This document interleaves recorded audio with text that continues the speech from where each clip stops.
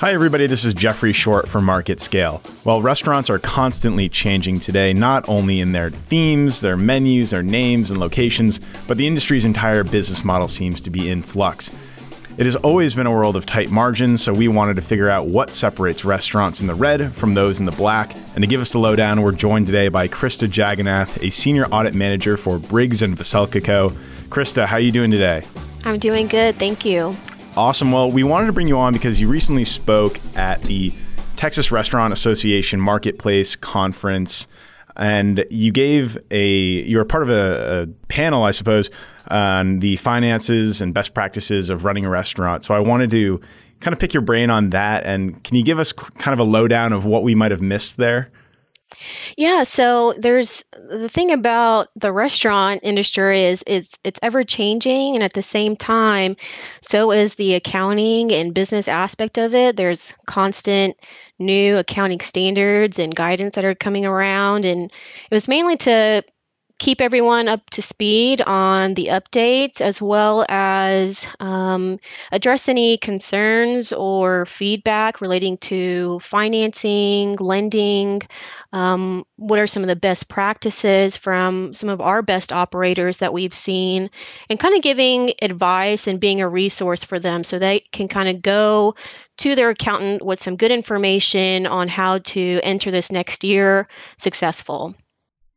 Yeah, I wanted to speak too about the specific challenges in the hospitality, the restaurant space compared to maybe some other industries. So we have already mentioned, and I think you can't really even have a conversation today about restaurants without talking about change and different trends and themes and delivery, all the different things that are going on there.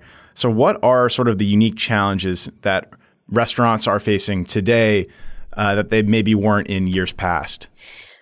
With so many restaurants up and coming, and even just being in Houston or Texas, we really pride ourselves here for having the diversity and good food, and we're excited when new restaurants pop up. But with that, it really increases the competition. And so as you see more restaurants opening, the flip side of that is there's also restaurants closing, and some of them are maybe going bankrupt, while others may be merging or being acquired by some of the bigger restaurateurs. And that really puts this industry at a high risk. And that's kind of changed over some time. And I would say high risk in the fact of when it comes to lending or obtaining financing or winning investors, they really are hesitant in providing lending if they know that there's a possibility that this restaurant might close or they may not get their money back. And so it's becoming harder and harder for restaurateurs to obtain that lending if they want to open up a new location or restaurant. And that really is trying to get more strategic on how do we get funding so that we can continue to grow, because the primary source that we used to go to is not really available as it used to be. And, in speaking to bankers and investors, it seems like now they're kind of creating a criteria of they would like at least you to have maybe 10 stores or 10 franchises open already before even giving the thought of providing lending, because they want to see a history of success to give them that assurance and comfort. That's really interesting. And so I guess what kind of advice would you give sort of the standalones or the mom and pop shops or the entrepreneur that wants to open his or her own restaurant? Because that's such an aspiration for so many people, starting their own business, starting their own restaurant. What can you advise them? So the new trend that's going on right now is, one would be raising money internally between your family or immediate stockholders. Two would be going the private equity route. There's several private equity groups that specialize in buying and selling of restaurants. A third option that's kind of the new trending funding option lately is crowdfunding. And the benefit of crowdfunding is you now have people like me and you who essentially could provide $100, $1,000, almost like you're fundraising. So the restaurant would be fundraising money through a crowdfunding company, and anybody in the community can contribute money.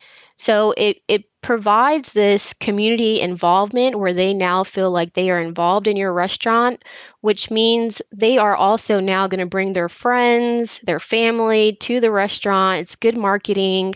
Um, and they also want to get their money back as well. So they're going to do whatever they can to make sure you're doing good in sales, to make sure that place is busy, and in return, the restaurant would essentially pay back over whatever the agreed upon terms is. So with crowdfunding, you could potentially have 1,000 investors in the community who've given a small contribution here or there. And at the same time, you have now gotten the exposure and marketing before the restaurant has even opened.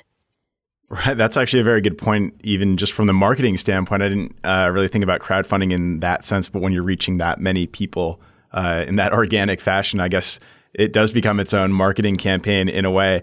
I also did want to talk about delivery because I'm seeing so many headlines about these delivery companies. And I'm wondering if that is more advantageous for these larger restaurants, chains that can maybe roll it out quicker, or is it more advantageous for the smaller businesses, standalone restaurants that are now able to reach more customers than they were previously? Yeah, so delivery service has been a very hot topic amongst all restaurateurs. If you ask them, they'll say they absolutely hate it. They're not able to provide the customer service and the quality service. And, you're trusting someone who's not really with the company in hopes that they'll provide the same quality delivery and service that you would expect. It's also very expensive, not only for the consumer, but also for the restaurant. I believe that it was around 20 to 30% is what you would have to pay from a restaurateur to these delivery services. And so if you are a small mom and pop location or starting up, 20 to 30% can be a very big hit to your expense, cost of goods sold, and could really take away some of your profits. And so, what I would recommend, or what I've seen, is really the bigger restaurants who have several locations and have been really established. It works well for them because they have the cash flows coming in consistently and can cover those costs, and it's helping with somewhat of a marketing standpoint. But I do see some of the smaller restaurants, they might try it out, but you'll see they'll come off a couple of days from the delivery service, and they'll show up on other days. Maybe they're only there for the lunch service or their dinner service, and so they keep it to a very limited time frame. But it has been a very challenging part of trying to stay up to speed with the market while keeping yourself in the positive cash flow aspect. Yeah, it's also very interesting to see how different restaurants are approaching that. And as someone who speaks to restaurant owners and looks at their financial documents and things like that, where are you kind of seeing waste in the restaurant space right now, financially? It'd probably be more in the inventory spoilage or adjustments. So I would probably see it more if a restaurant or retailer is not performing inventory counts on a regular basis. Maybe they're doing it monthly, quarterly.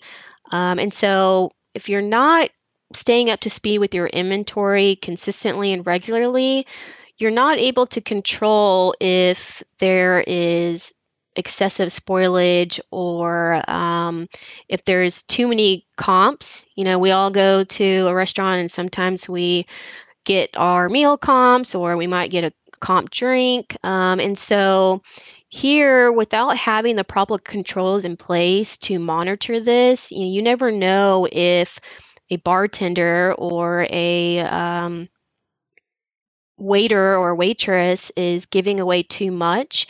And, truthfully, if you wait until the end of the quarter, by that point, it's really too late. And so, what I've seen in some of the best practice for operators is that they actually have inventory counts on a weekly basis so that they're constantly keeping up to speed with where they are on their orders, where they are on if they're missing bottles of wine or food. They're able to address that immediately with that team that's been working that week. Mm-hmm.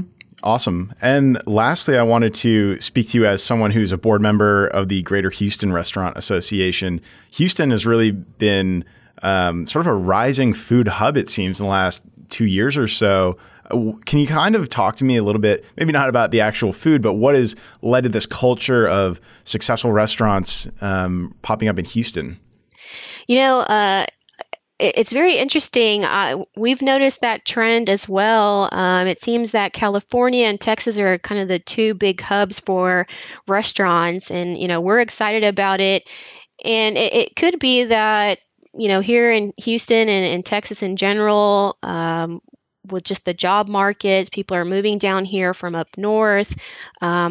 Taste buds are open up. People are open to different cuisines, South African, we have Asian, we have Pakistani. We have different cultures that are migrating in Houston that maybe we didn't have as much before. So the diversity is coming in. People are a lot more open to trying new things. People are excited about it. And so it really opens the opportunity for different restaurant concepts to try different themes here. And if it works out well, it's great to expand it from Houston onwards into other states and other cities. So I've noticed that Houston has become, as well as Austin and Dallas, have become kind of the hub of testing out a few concepts. And if it's successful here, it's pretty well off that it will do very well in other areas. Yeah, I hope we can get a little bit more of that in Dallas. Yeah. But I actually, that actually did spawn another question in my mind as someone that, again, does work with all these different restaurants and notices all the concepts. Is there an area of the restaurant world, whether it's a to-go or, a smaller restaurant footprint compared to a larger sit-down establishment that has been proven to be maybe more efficient or can mitigate some of that risk? Is there a type of restaurant that has kind of found a tried and true method of success? I would say consumers are constantly interested in anything that's new, but they also are looking for the best bang for their buck. They're also trying to accommodate different taste buds within a family or even in your friend circle. So if you think about your family, I'm sure each person has different liking, and maybe one person may not like barbecue, but the other person wants American food. And so I've noticed more of restaurant comps that kind of cater to the different cuisines or offer different options and are not narrowed to just one style, really kind of is the all-in-one. You kind of go there, everyone's happy, everyone gets their own choice.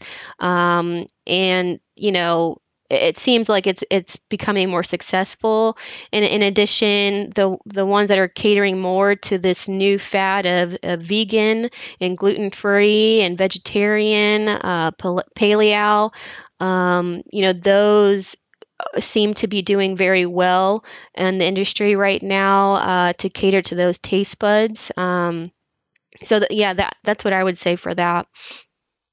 Yeah, it's really interesting. Well, Krista, thanks so much. That was really insightful to learn about the business side of restaurants because, like we've alluded to before, there's so much change going on all the time, so we have to stay on top of it. But thanks so much, and I hope we can do this again. Thank you. I appreciate it.